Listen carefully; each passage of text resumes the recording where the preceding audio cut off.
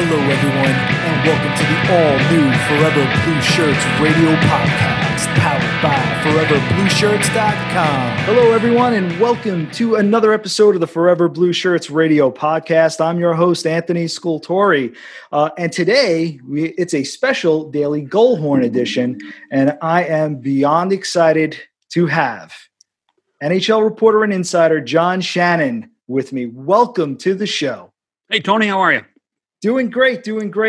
First off, I just wanted to say how much I enjoyed your work, covering free agency, trade deadline coverage on Sportsnet. So what I want to do is I want to ask you, what are you up to now? What's keeping you busy? What are you doing? Well, you know what, I still, you can't get hockey out of my blood. So in many ways, I'm still as much involved in the game as I ever have been, talking to people that have been lifelong friends. I do actually do work for a couple of clubs and consult and do some writing still. And I'm probably working as much as I want to during the pandemic. I don't want to travel as much anymore when it comes to what's going on in our continent, and I can still follow hockey and other sports. I do another podcast with a friend of mine, Bob McCowan. He's a legend in Canada. He's Canada's version of Don Imus in sports. And so we do a podcast 3 days a week, Monday, Wednesday, and Friday. And I invite anybody who's a hockey fan, because most in Canada, 60 to 70% of sports discussion is always hockey. We don't have to worry. The Jays are big, but they're not the Yankees or the Mets. And so we talk a lot of hockey on our podcast, and it's a lot of fun. I've had I have friends in Montreal. My best friend has family in Montreal. We go to Montreal. I'm a huge hockey fan, but obviously I'm in New York, so it doesn't rank, as you said, with Yankees, Mets, Giants, Jets. Right? It's not there, no matter how big it is. Nope. But in Montreal, that's religion. That's literally like church. It's funny. The two places I love to go watch games for that very reason. I love going to the Bell Center because the knowledge of the hockey fan there is spectacular. The passion for their hockey club is spectacular, almost to the point where if you're in the public eye, if you criticize the team, you're going to be castigated. If you don't criticize the team, you're going to be called a homer, because they know their stuff so well in Montreal. I still love going to the Garden. And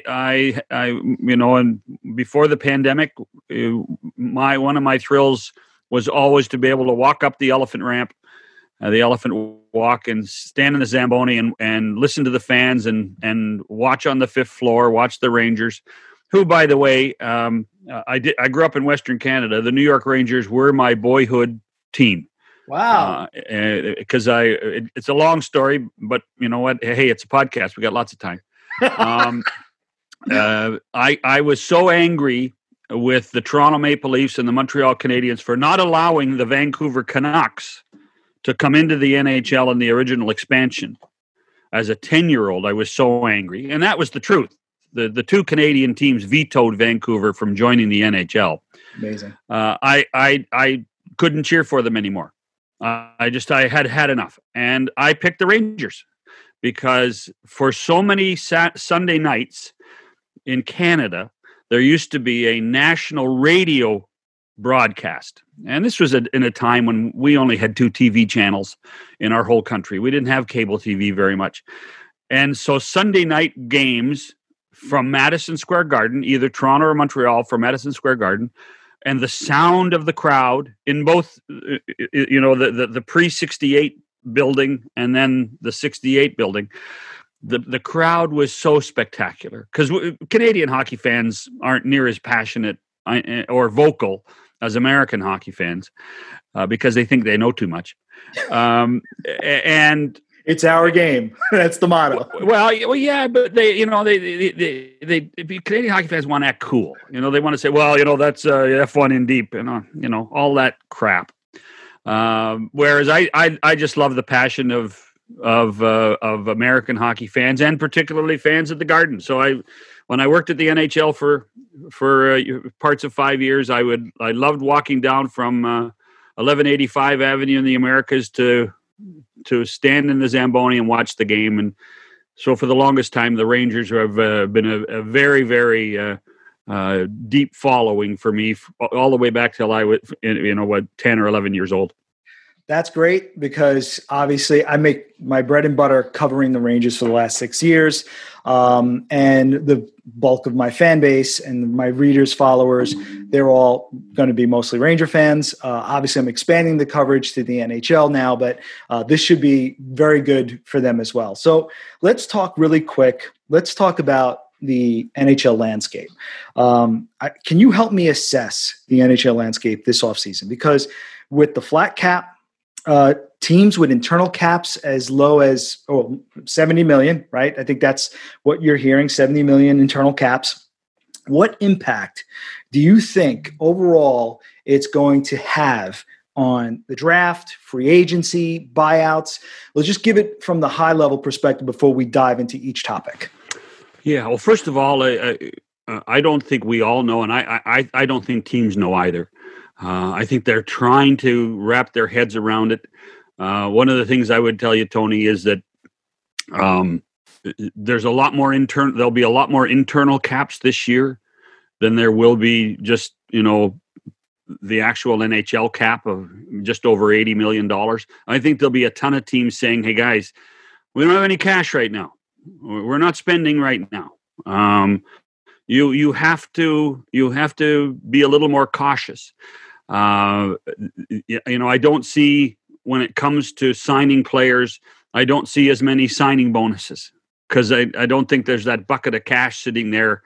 And I think players, and I think I actually think that's what we're seeing a little bit in the Alex Pietrangelo signing, not to get off topic, but I think that there are people that want, that big lump of money right on July the 1st or whatever date we're going to put the signing on.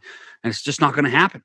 It's not there because the teams don't have cash available because they haven't had very much cash coming in for the last 8 months. So I think there'll be a lot more internal caps.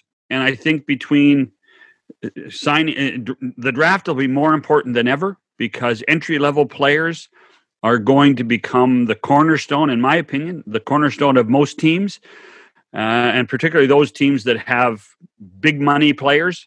And then what we're going to see, in my opinion, is the end of the middle class and the death of the middle class when it comes to hockey players. And I don't know what the middle class number is. Is that $3.5 to $7 million? Mm-hmm. Are we going to see those players not get signed? And then later on in free agency, before the season starts, whenever that is, they actually have to take a deal at $1.5 million or $2 million. That's what's going to happen. Free agency starts on, I think, the 9th of October. And I don't, everybody says, there's going to be lots of signings. I'm not convinced. I think there'll be a few. I think there'll be a few big names. But then I think that there's people are going to say, hold on, we can't panic. This is not a time to panic. This is a time to assess what our needs are in line with our budget. And more important than ever right now are those budgets.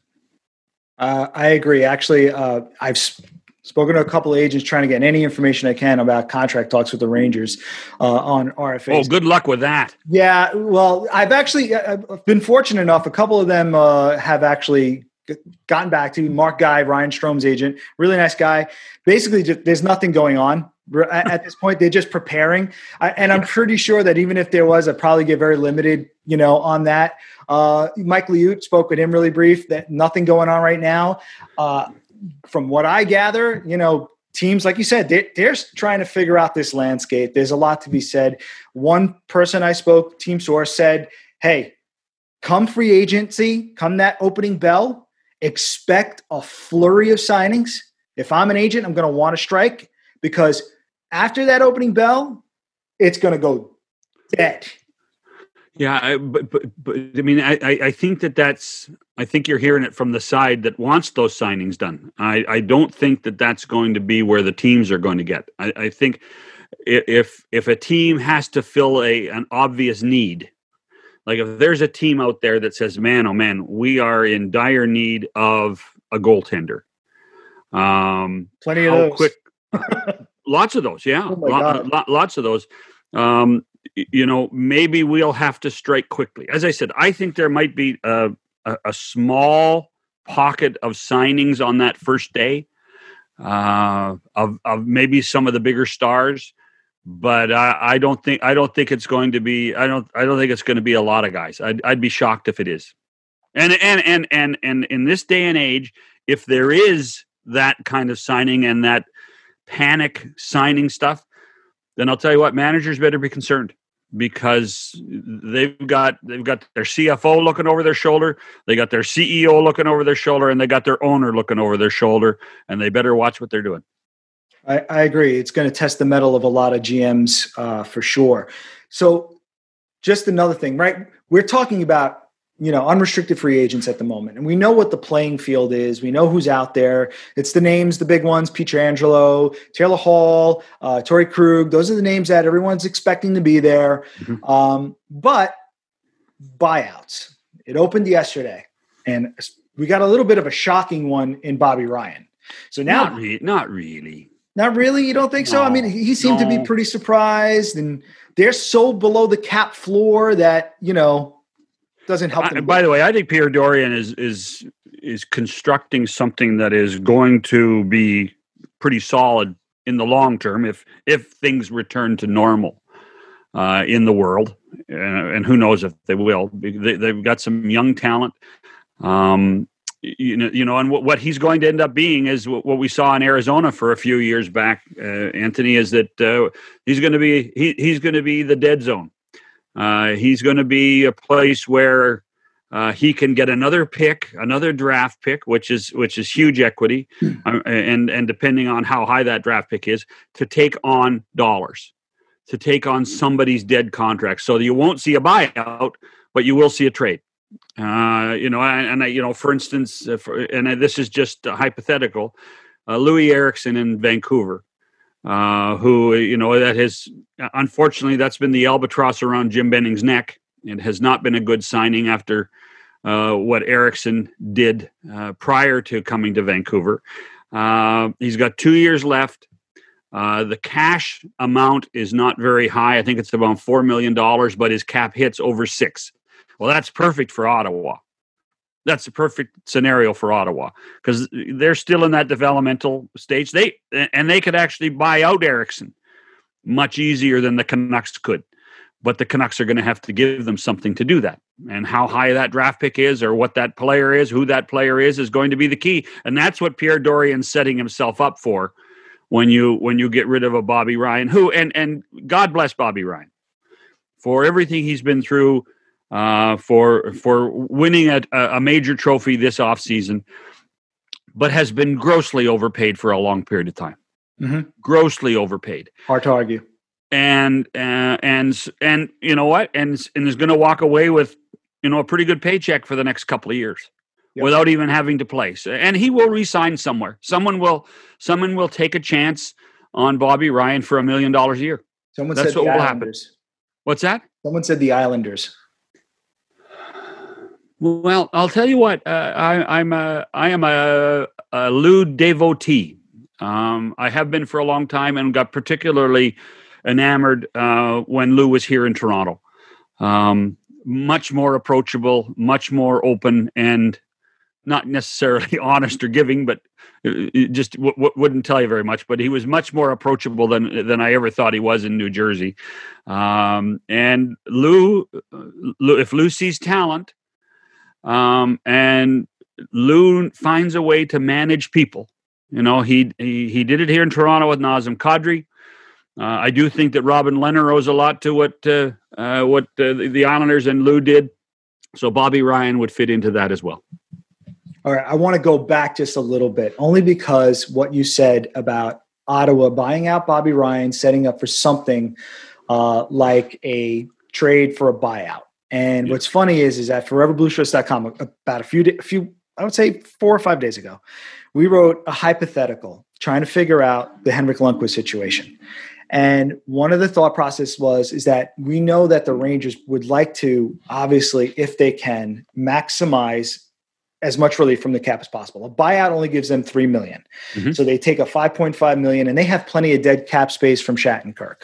So the hypothetical was, well, could Gorton go the Kyle Dubas route with Patrick Marleau, as he did with Carolina? And the one team we said, looking at the situation, was, what about trading Lundqvist? Obviously, he needs to waive that no move clause. It's up to him, but who buys him out really doesn't matter, to Ottawa, where I think the buyout cost is $3 million, plus there could be a signing bonus. I'm not sure how that works. And they would get $5.5 million of I think it's $5.5 million of a cap hit added to them. I'm not an accountant, Tony. I'm not an accountant. I'm trying to remember everything we wrote. And then on top of it all, the Rangers would have to give up in order to make it work, just like they did with Marleau. Rangers would have to give up that 22nd pick. But at this point with the Rangers, how many first round picks can you have that you hope to eventually make your lineup and think they're all going to be great? That draft capital for the relief of $8.5 million, I don't know. Is that even a possible scenario? Drager said last night there's no trade interest. Somebody overseas told me there was at least one team that they heard.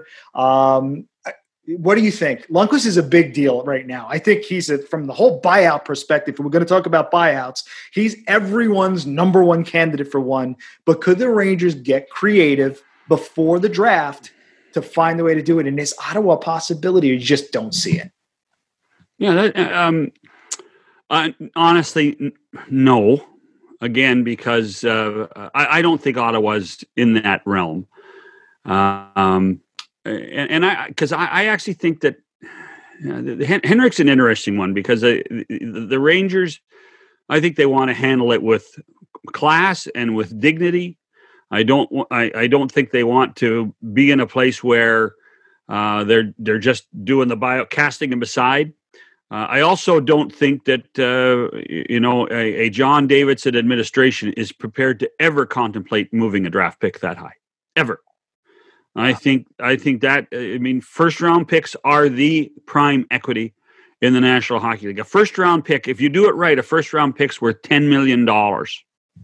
If you put a value on it over a period of time. So it's almost like there are certain general managers, certain presidents of teams that put rules in place. And I think one of those rules in place, in my opinion, is that the Rangers will never move that first round pick.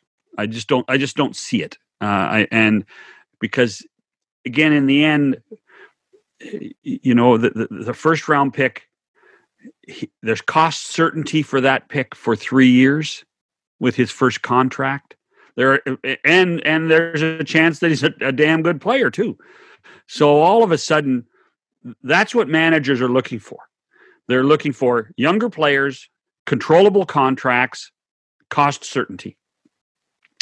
That's what draft picks allow you, and that's why that's why I don't think the equity that draft picks give you are going to be more valuable than ever before in this offseason. Okay. Listen, all great points. I totally agree.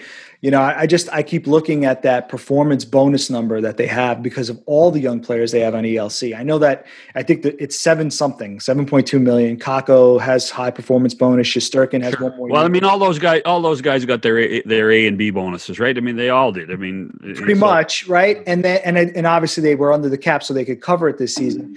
But now I'm going, all right, so you're going to add Lafreniere. And Lafreniere is going to get that max money that Kako got, right? Which could be over $3 million, right? So he's definitely going to get it. And honestly, with everything I'm hearing, you could possibly hit most of them. You have Keandre Miller that they might consider doing, and I'm pretty sure he has signing bonuses. So I start looking at those performance bonus numbers, and I'm going, yeah, they have $14 million in cap space. Will lead into the RFA situation. That would make because that's another big deal. So. It's almost like it's got to be accounted for. How do they get that extra money? But here's the problem. Here's the problem with what you're saying is that for this offseason, really only, I would tell you 27 of the 31 teams, 27 of the 31 teams are really in the same situation. I think they're all thinking the same thing you're thinking about the Rangers. I think everybody's in this boat. Right. So all of a sudden, there are 27 teams phoning 4. So it's very difficult to take the Rangers situation in isolation. Obviously, Jeff and John and everybody on the staff have to do that, but they're not alone in this. They're not alone. And so how do you then compete against other teams? How close, and then it becomes the question of how close you think you are to being that, perennial contender. How close you are to being a champion. And then the question becomes, and this is one between hockey ops and ownership, saying, okay, do you want to be good for 2 years and then start again? Or do you want to be good for 10? And that's a philosophical thing. And I truly believe, I believe the Rangers are in the latter. I think the Rangers want to be around and be a contender for a decade. Mm-hmm. And I think the Panarin trade was the beginning of that, or the Panarin signing was the beginning of that last summer. And so that to me says that there has to be a little bit of a different approach than they have. The problem is they have 3 good goalies. Yes, one makes too much money. Yeah, to be a bad and one doesn't have, as I talked about, that shelf life of 5 to 7 years. So all of a sudden, that there's some obvious things to try to do, and there's all these guys have capologists, all these guys have philosophies, all these guys have crunched the numbers. What's the best way to handle this in the Henrik situation? Obviously, with that will benefit the club as much, but also I think in this situation, I think that everybody's very, very conscious of what Henrik Lundqvist has done for the organization, what he's meant to the fan base. And so there has to be, because there will be a point where his number's in the rafters. There will be a point, and they want to make sure that's maintained. So your prediction on Lundqvist, is it a buyout? Yeah, makes sense. That's my prediction. I think that in the end, and really, Henrik holds all the cards. So then you wonder, okay, and he's represented by Newport Sports out of Toronto, and they look at the goaltenders they're representing this summer: Henrik Lundqvist, Robin Lehner, Jacob Markstrom. They've got a few guys on the market, and so you have to wonder: are there some informal, at a distance, non-binding conversations going on to say, okay, listen, if Henrik's available, would you be interested? Hypotheticals, all hypotheticals, nothing illegal with hypotheticals. Right. The phone call could occur. I represent a 37-year-old goaltender who's won an Olympic gold medal. And if he became available for a 2-year contract at, say, $2.5 million, does that fit into your plan? That's what would happen. That's what. I mean, give them credit. They're not breaking the rules. They're pushing to the line, but they're not breaking the rules. Yeah, didn't they do away with the interview period for free agents, right? In the last CBA? Yes, we got rid of the interview period. I was like, well, no, here was the problem with that, is that there was that 5-day window of interview periods, but then they were doing it 5 days before anyway. So they were pushing it to 10. They were pushing it to 10. And the interview period was occurring, the same week as the draft, even though the interview period wasn't happening until after the draft. So I mean, in principle, it was a good idea, but in the end, it was stupid. Yeah, no, I hear you. All it did was to open the window to a little more informal tampering than ever before. All right. So before we wrap up on buyouts, We had Bobby Ryan. You have any that you think that, that would be this is my total surprise buyout? As a matter of fact, I think I read on The Athletic today, Aaron Portzline wrote Alexander Wenberg might actually get bought out for financial reasons. Although I find it hard buying out a 26-year-old, I guess it's possible. Any surprises in your mind that could be out there? Well, Eriksson, I mentioned, I wouldn't be surprised if the Canucks find that they can't do a deal, that they do have to buy Louis Eriksson out. I think Jim Benning's finally come to the point where, you know what, he has to admit that he made a mistake. I think Kyle Turris in Nashville, and Kyle has proved to be a huge disappointment for David Poile. Mm-hmm. And I think that, you know, with what's gone on in Nashville and the change in coach there and John Hines wanting to play a certain way, I think Turris might be one of those guys that certainly gets a buyout. But at the same time, I think that, you know, there's a second buyout window after arbitration. So from that perspective, not everybody can be bought out, obviously, in that one. I think people are just going to try to wheel and deal and try to move something and get something before they even consider buyouts. But I'm not sure there's going to be many buyouts, as many as people want to be, other than maybe 2 or 3 guys. So, all right. So now let's shift focus. Let's go over to the RFAs. The biggest question is, I mean, it's like an unwritten rule. It doesn't happen often, but I was listening to Tony D'Angelo as a podcast. He's an RFA himself, right?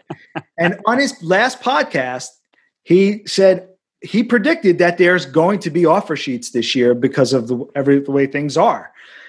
He actually thinks that there's no way it doesn't happen. So my question to you is, you know, I think Sebastian Aho was the big one the last time out, and that didn't go very well for Montreal, especially, you know, when social media, you know, Carolina Hurricanes put out like little shots back at them for trying to sign them. Oh, but that was fun. I absolutely love some of the team's social media. I think the Canes have a funny one, but my thought, do you actually think we'll see any offer sheets? Like Matt Barzal is the biggest one everyone talks about, even though Lamoriello said, hey, listen, I will sign any. If he offers you, I'm going to match it, period. There's no ifs, ands, or buts about it. But do you see any offer sheets coming for RFAs?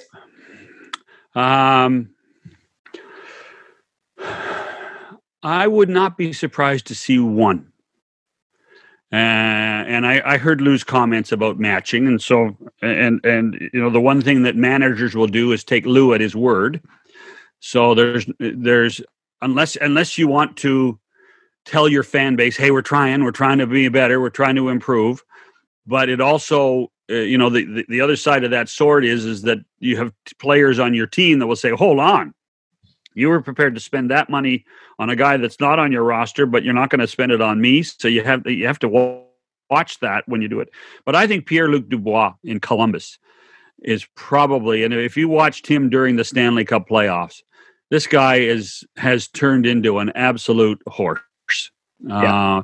He is a powerful, offensive, strong defensively. This guy has turned into exactly what the Blue Jackets expected him to be when they drafted him ahead of PRV. And he's done I think that he's taken that next step. And I think everybody saw that on this stage in the return to play. So if you're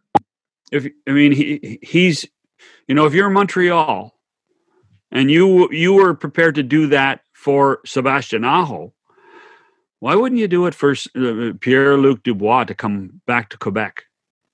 And why wouldn't you do it maybe if you have enough equity in your draft picks, and I think they do, to go up one more level?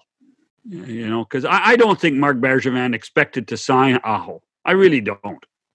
I think in his heart of hearts, he knew they would. He took the risk, thinking, "Well, we hear all these stories about Tom Dundon, that he's cheap and he doesn't want to do this and he doesn't want to do that." But you know, Sebastian, basically, Bergevin, all he did was Don Waddell's job for him. You know, get him to a nice deal and sign him. Right. Made Don Waddell's summer easy. I didn't have to negotiate it. You didn't have to negotiate. Right.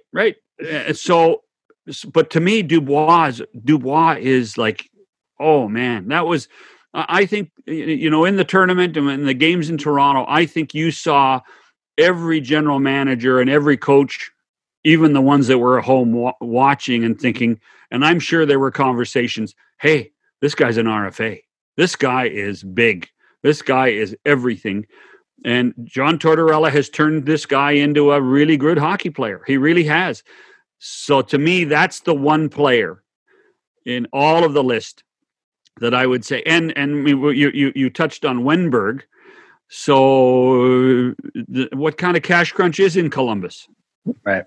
Or are they getting rid of Wenberg in order to try to afford Dubois? Right. Give him a big deal.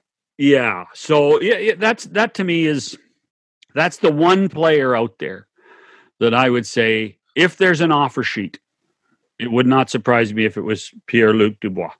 Wow. No, I would, if I was a manager, he'd be the guy I'd be going to my group saying, okay, how do we put this deal together? What can we give up? Look at, he's a kid still, and he could be the face of our franchise for 10 years, 12 years. Why not do it? Talk me out of it. Right. And then, okay, what are we prepared to give up? What will he drive? And what's the compensation? I'm just going to check my notes here. So, if you sign him for more than $10.9 million a year, it's 4 first-round picks. That's pretty steep. But you go 8-7 to 10-9, it's 2 firsts, a second, and a third. Gosh.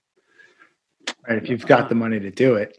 And if you've got the money to do it, like Montreal has the money to do it.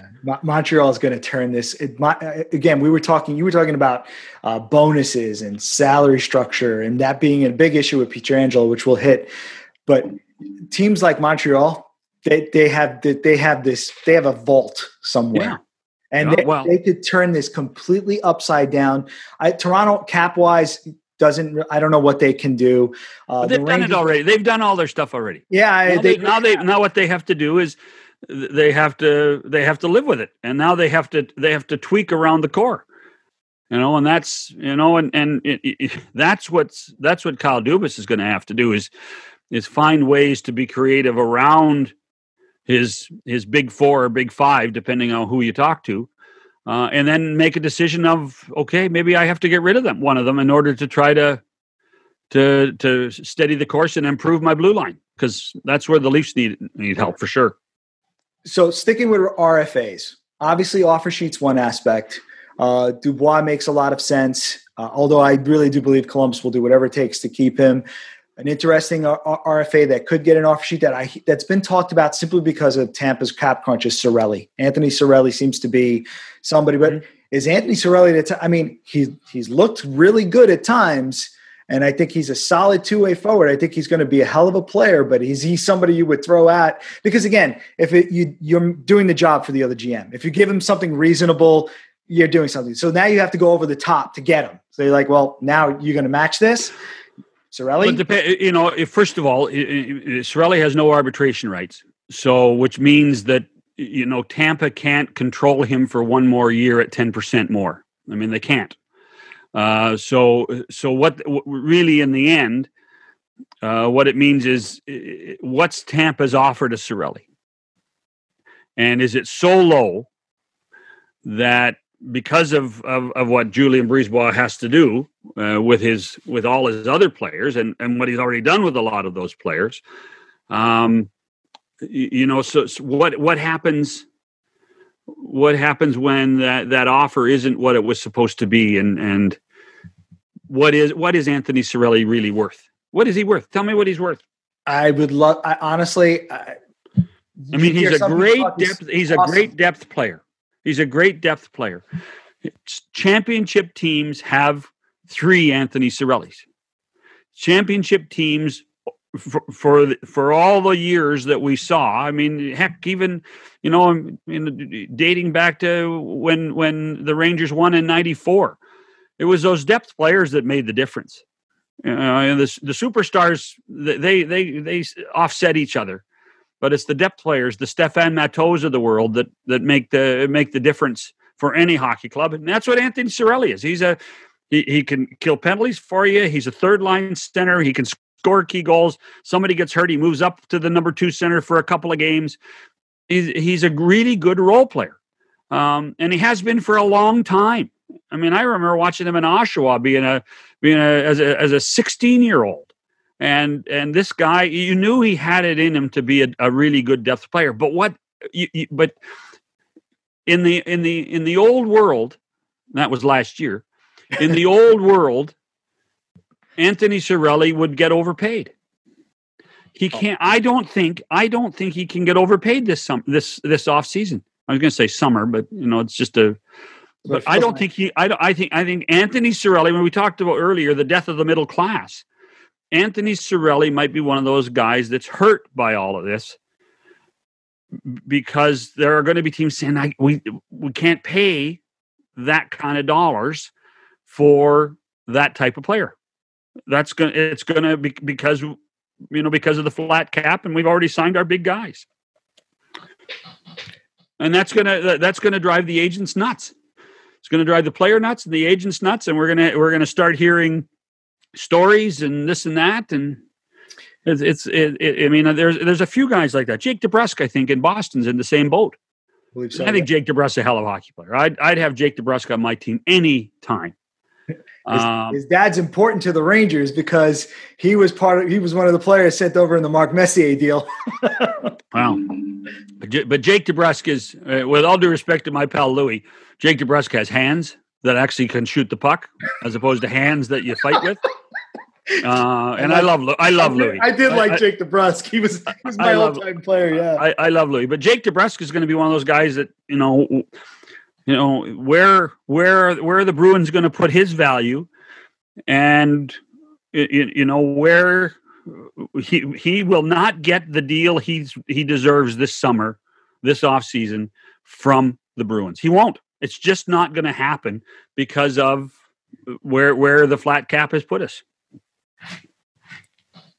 Before we get off of the RFA subject, because when it comes to trades, the one thing, my prediction, I think this will be, even though it's a virtual one, I think this is going to be a fun draft, because I think teams have probably all assessed their situations. They've looked at their RFAs. They've checked out the landscape, and they've assessed their cap situation, internal caps.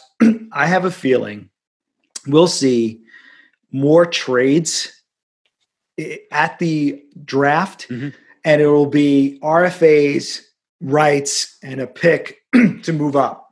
But only RFAs that have arbitration rights. Right. Because at least you get the year. Rangers have a few of those, by the way. Yeah, I know, but at least you get the year. You at least get that young. You trade for the guy. You can qualify him and get them for the year. I was looking. So Barzal doesn't have arbitration rights. Cirelli doesn't. We talked about, and Jake DeBrusk doesn't. So those guys, they're not going to get. They're not going to be as attractive for managers because they can't. They're running the risk of not being able to sign them anyway. And the other guy that doesn't have arbitration rights that might end up being an RFA that teams might want to look at is, and I'm not suggesting that a lot of these kids are going to jump or get signed or get offer sheets, but is Mikhail Sergachev. Defenseman. Oh boy, good defenseman. He's right now. It's between Hedman, McDonough, Sergachev. And some nights it's Hedman, Sergachev, McDonough.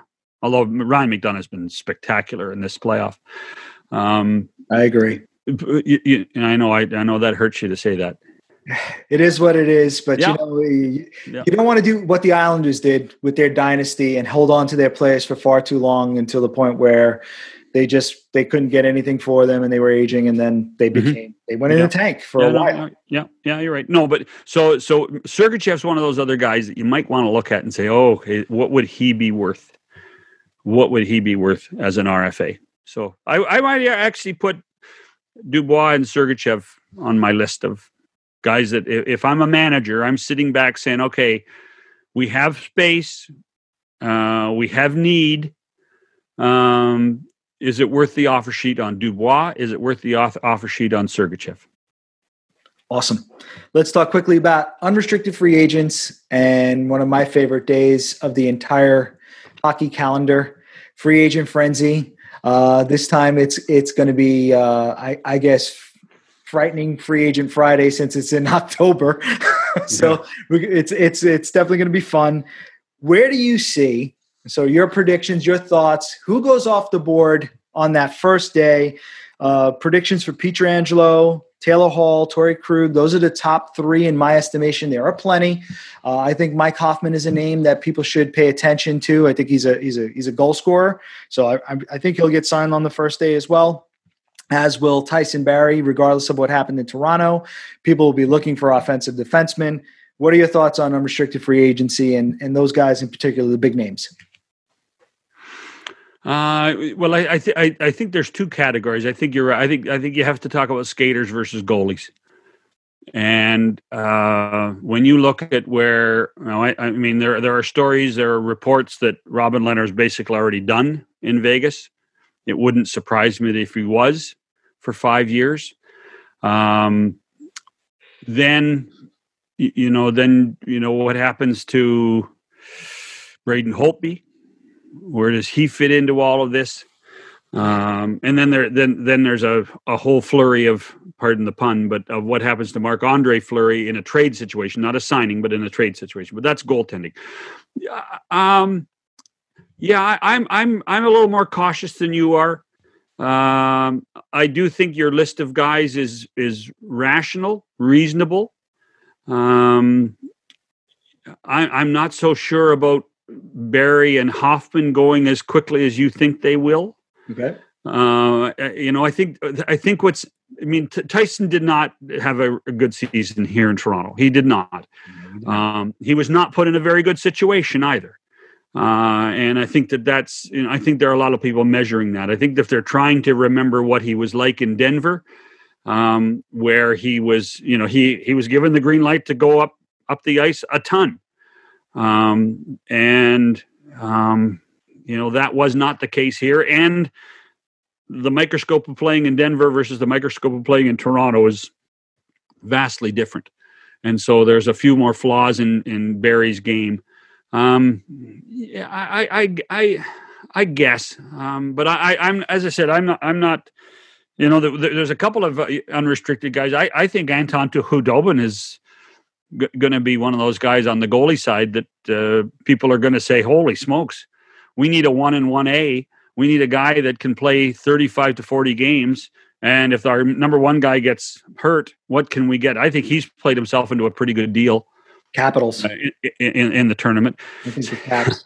Yeah. I can see him and Ovechkin having a good time, boy. There's that picture of Khudobin floating around with a giant beer and a bowl of wings. He's like a fun guy to be around. Yeah.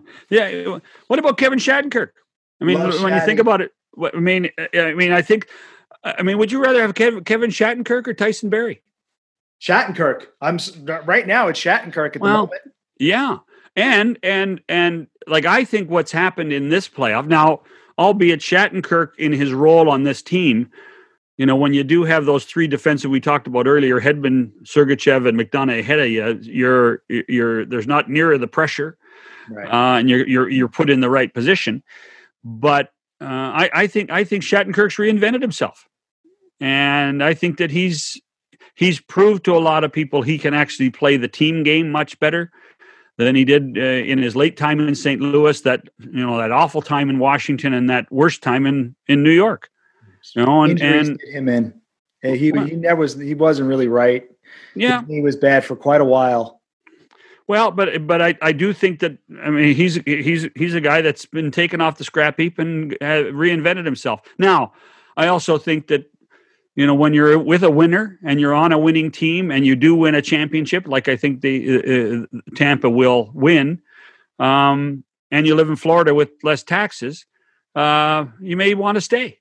I think so too. And you may want to do a hometown discount. It's nice to be in a place where you're loved. Even though he's a Long Island boy, it's nice to be placed where you're loved. I agree. And I think he's gonna get a good solid payday. So for just the two biggest names, let's just focus on them for a second. Pietrangelo, I think he's going to. I think he will eventually stay in St. Louis. I think they'll find the way to work it out. I'm not 100% sure. Everyone wants to keep talking about Toronto. I just don't see cap wise how they get that done. No. And then I think the team that's coming out the most is Vegas. Where does he land? Oh, I still think that Doug Armstrong will find a way to get this thing done. I do too. I really do. Again, I think a lot of it has to do with. Well, there's a couple of things. I think that it's, and a lot of it's the unspoken stuff. I think that there was a real disappointment with Alex and his people when they traded for Justin Falk and then got Falk signed quickly. And why am I not getting signed quickly? I'm the captain of the team. I'm the captain of the Stanley Cup champion, and you're signing guys. Are you signing guys to replace me? Right. And I think that bothered him. I think it bothered him that it wasn't near the discussion over the November, December, January window last year to get the deal done. And then I think. And people don't like to talk about this, but my personal belief is I think that there are teams right now that are not prepared to sign guys with giant signing bonuses. So we can come close to agreeing to a structure of 8 years at $9 million a year approximately for $72 million. But you're not getting a $15 million signing bonus. You're not getting $10 million because we don't have it. Right. And I mean, they'd have to, because no team, I don't think many teams have that now. I mean, I think maybe Montreal, but big companies like the Rangers probably do, and here in Toronto, but there's a lot of teams that don't. And definitely not. Right. And so, and you can't blame, and Doug, so Armstrong he's got a budget to live with. And, I think Tom Stillman's been more than generous with what Doug's been able to do in the long term in St. Louis, but it just to me it's just now a question of structure or a few tweaks and structure, and I suspect that even before October the 9th that it would not surprise me to see him be announced in St. Louis. I agree. And Taylor Hall, I keep hearing Montreal because Montreal's looking for big wingers. Would he go there? Why not? That's what I'm saying, right? It's a great place to play. I mean, we talked about it right at the top of the show. It's a great place to play. Best fans in the world. I mean, he played in the OHL. He understands, in Windsor. His family has ties in Kingston, even though they talk about him being from Calgary. I think Calgary's got to be on the list as well.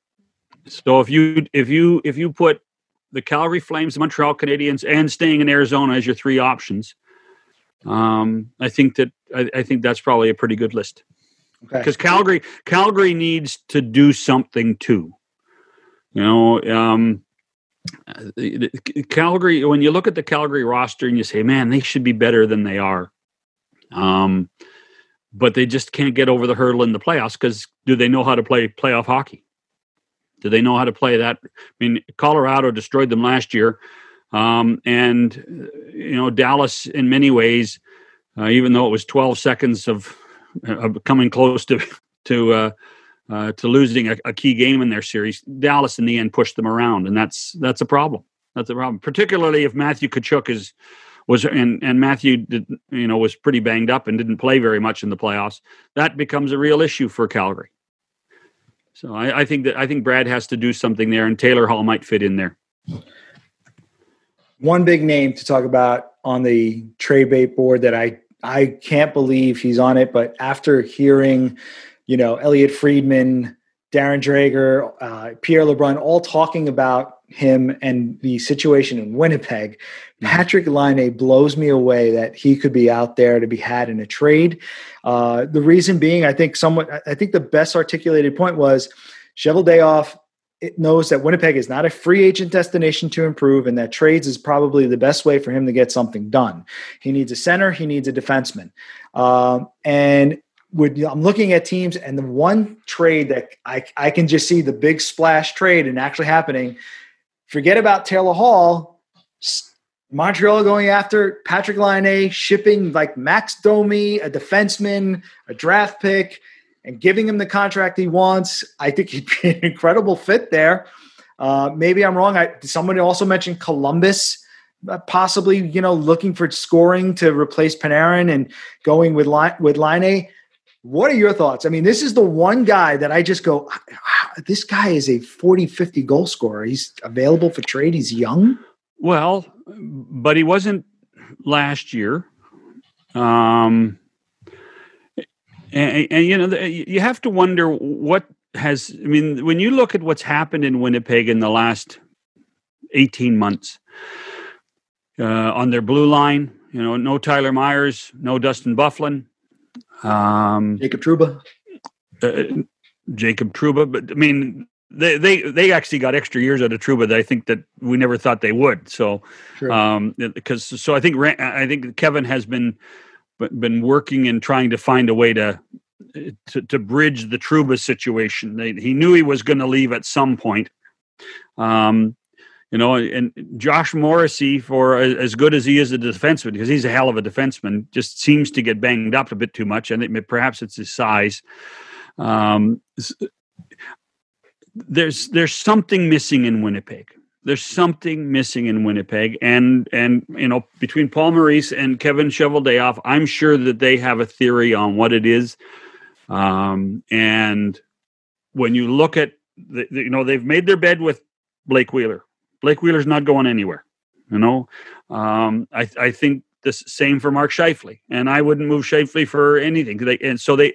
If you do a process of elimination between what a player can get you, what a player will cost you, and what a player contributes, and you do some sort of correlation, Patrik Laine makes sense.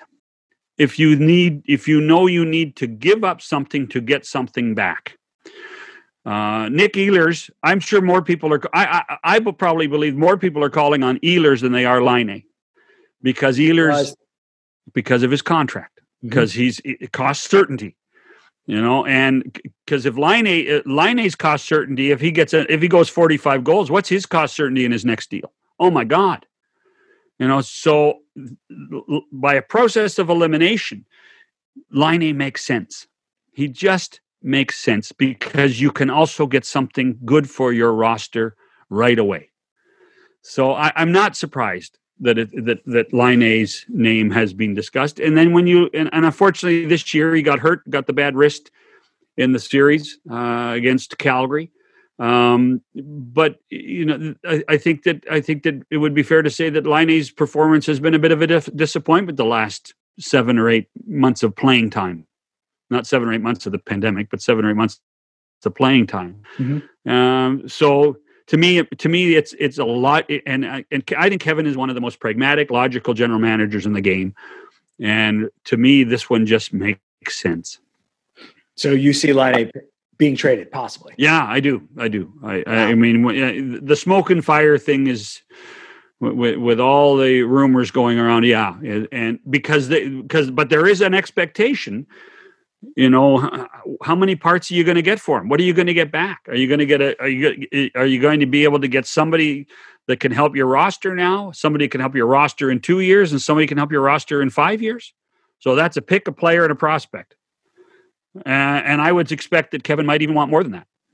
That would make total sense. That total sense. But then Anthony, what it also goes to is small market. And you talked about how tough it is to attract free agents to Winnipeg, and you say, okay, we can do it through trade and we can do it through the draft. Right. Those are the only way we're going to get better. But that's why I see Montreal, because when I mentioned Max Domi, He's a restricted free agent. He's a center, can play wing.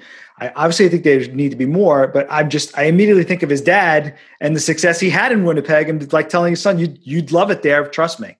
Something like that might actually make it more feasible. Maybe I'm connecting too many dots. Sometimes you see too many angles. You get all like the numbers start flashing in front of you like Rain Man when you start talking about trades and where people can go. Just don't count all the matches on the floor, okay? I'll try not to.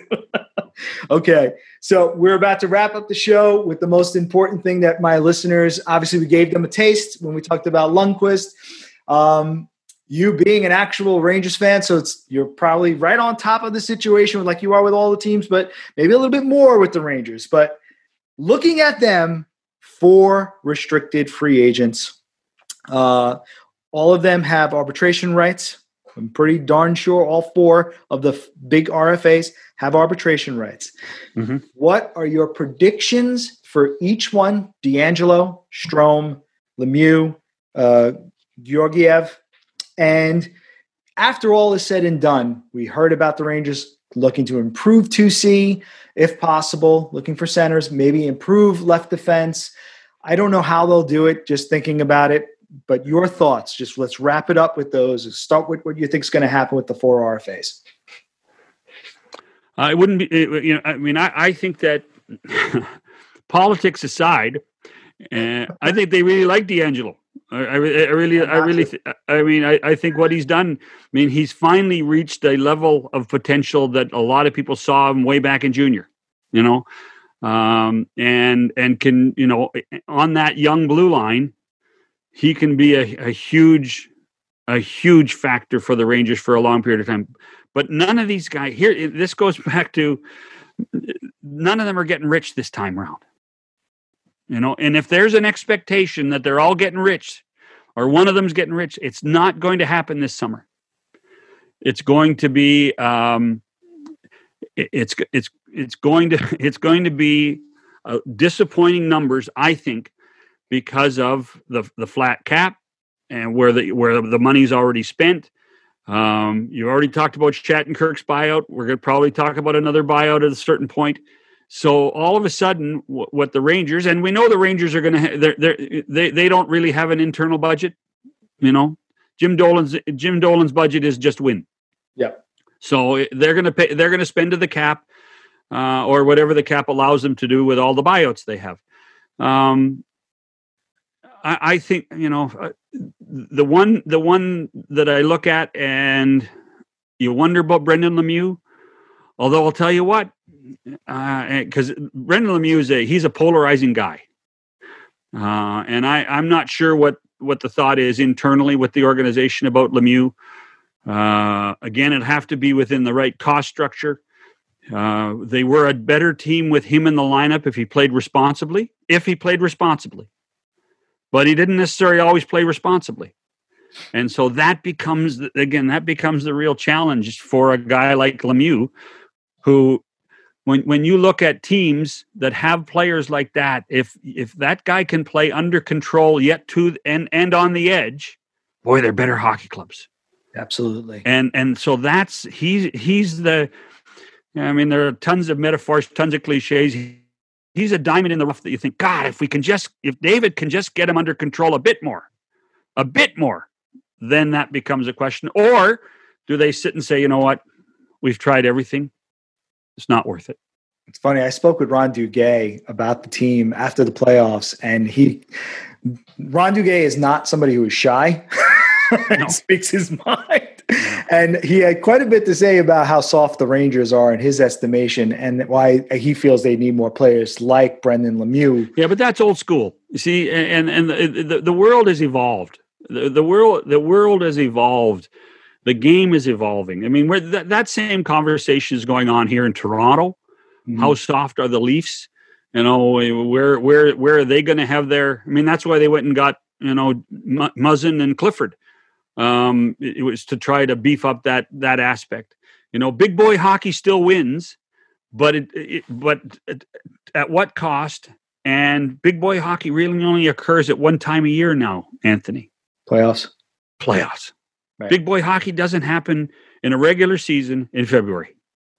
and it doesn't need to. So then you have to find a way to compromise and to have that thin line of, okay, well, we're gonna play 82 games or 60 games, whatever the next schedule is going to be. We're going to play it this way, but then we have to be able to flick the switch. And that's, it's taken Tampa 6 years to understand that.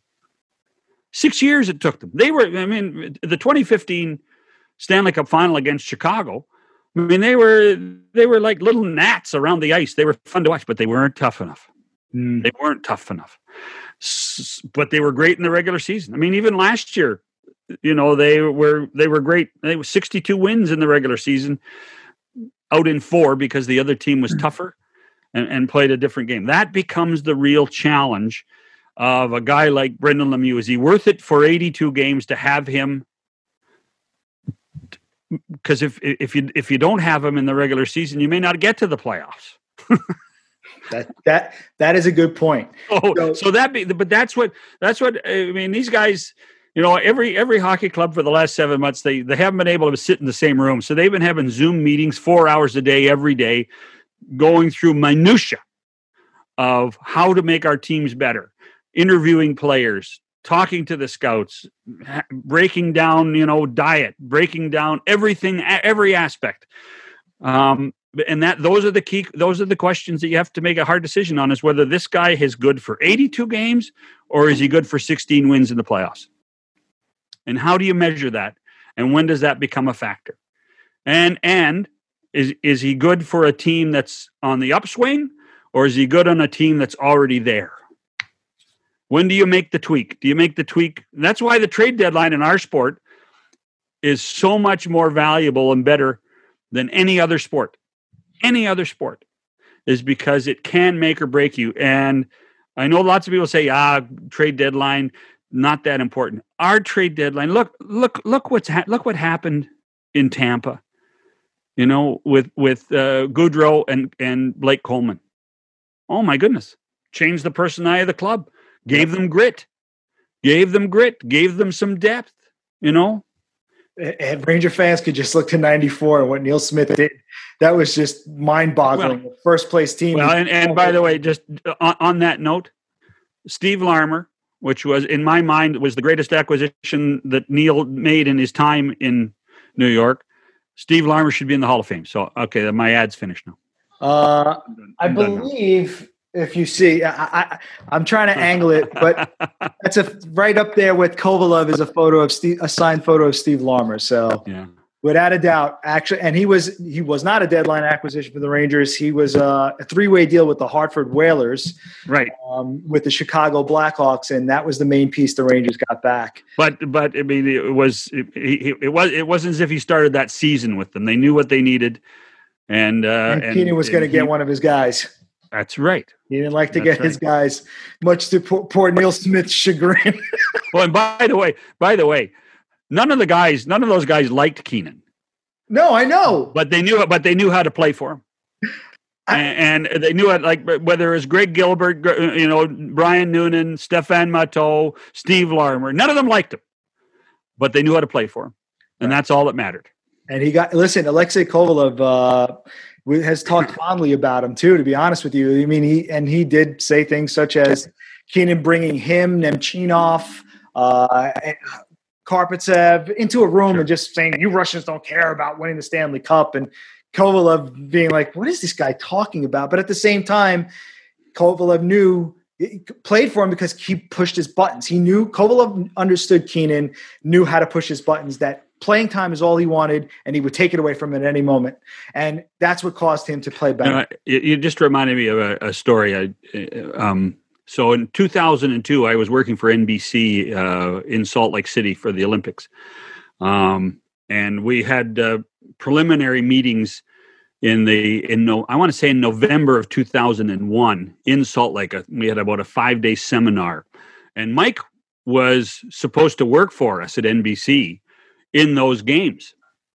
And so we ended up, I know this is hard to believe, but we ended up in a bar in Salt Lake a couple of nights, and I was amazed, because I've been around the game a long time. I was amazed at how many people wanted to talk to Mike Keenan because of 94 Interesting character. in Salt Lake City, Utah. Yeah, in Salt Lake City, Utah. And so, I mean, of course, and Mike didn't enjoy any of it, right? Mike did. And Mike, I view Mike as a friend. So we used to laugh about it, but he ended up subsequently getting hired, right? He ended up getting a coaching job. So he didn't, in the end, he didn't work for us in Salt Lake. So, but the 94 and the aura of 94 and how Mike coached and how Mike created all of this is still one of the great legends of hockey lore when it comes to ending the 54 years. He may be the only coach in NHL history that signed the new deal with another team while coaching, because Neil Smith was just on another podcast and gave a breakdown that during the finals he was negotiating with Detroit. That's right. Detroit backed out, and then his agent continued and talked to the Blues, and he had an agreement in place even before they won the cup, according to what Neil Smith said about that situation. And Neil has every right to think that. I think that his it's pretty close to that. Here's the interesting thing: he's not the only one. Okay, Jacques Demers probably signed a deal with Detroit while he was with St. Louis. And in 1984, Pat Quinn actually did sign with Vancouver in January and tried to finish the season coaching in LA. Wow. Well, I have to look up Pat Quinn. Pat Quinn is a Canadian legend. Pat Quinn there's only one Pat Quinn. He was a brilliant man, a good person. But Pat Quinn actually was coaching the Los Angeles Kings. And at a point in the regular season, they did not exercise the right to sign him to an extension. And so he got a new deal. He signed it in Vancouver with the Griffiths family, who owned the Canucks at the time. The league got wind of it, and they suspended Pat for the last, I believe, 20 games of the regular season. Wow. So, yeah. So predictions, we'll wrap up. What happens with D'Angelo? Signed or traded? Signed. What happens with Strome? Interesting one. Signed or traded? This is a good one. Signed. I saw a lot of Ryan Strome play in Edmonton, and the Ryan Strome that played in New York and the Ryan Strome played at Edmonton, I'd swear there's two different players. I totally agree. I thought it was a lateral move when they traded Spooner. So, lateral. Please. Listen, Spooner, when he played at the Rangers, actually had a nice little run, and then all of a sudden he got traded. Obviously, Gorton is a better GM than I will ever be. That was pulling a rabbit out of a hat, that one. No kidding. Georgiev, signed or traded? Oh, no. Hey, listen, if you're buying out Lundqvist, 100%. You're buying out Lundqvist, if that's what they do, or if you're trading Henrik, you've got your goalie. You got two goalies of the future right now. Let's face it. So, agreed. That's not good. That's going to happen. And apparently one of your favorites, Brendan Lemieux, signed or traded? Well, I think they have to sign him, but again, I do not know the inner workings of the discussions between Jeff and David Quinn and John Davidson to say, is he worth the headache? Is he worth the headache? If he's as good as his dad, then you keep him. That is something to say. It's funny because I've had conversations with Claude dating back to last time his contract was up. And Claude is a great guy. And it's funny considering I'm a Ranger fan and how much I absolutely despised him during those 90s with I mean, that's the type of player that you hate, but when he's on your team, you love him. And I think Lemieux has the potential to be that to a degree. It's just hard to be somebody. And again, but the thing is that in the world that you live in, and I guess to some extent the world I live in, is that, that it's either black or white. Yes or no. Well, I tell you what, there's only 5% white over here. There's 5% black over here. And there's 90% gray. Lots of gray. And most of the world lives in gray. And the discussions that are going on in the Ranger head office, are gray. There's gray. Well, this is good, but that's bad. What can we afford? What can't we afford? There are so many elements to going into deciding who to keep. If you and again, a lot of it goes back to, Anthony, how patient the Rangers want to be. Because I do believe they want to be great for a long period of time. I don't think they want to be a 2-year wonder and then start again. So can you see Ryan Strome being a factor for 5 years? Can you see Tony DeAngelo being a factor for 5 years? I think the answer on DeAngelo is absolutely. I agree. Absolutely. And outside of the expansion draft, where does Georgiev fit into that? That's going to be a question. Right. And then you have to ask that question about Brendan Lemieux too.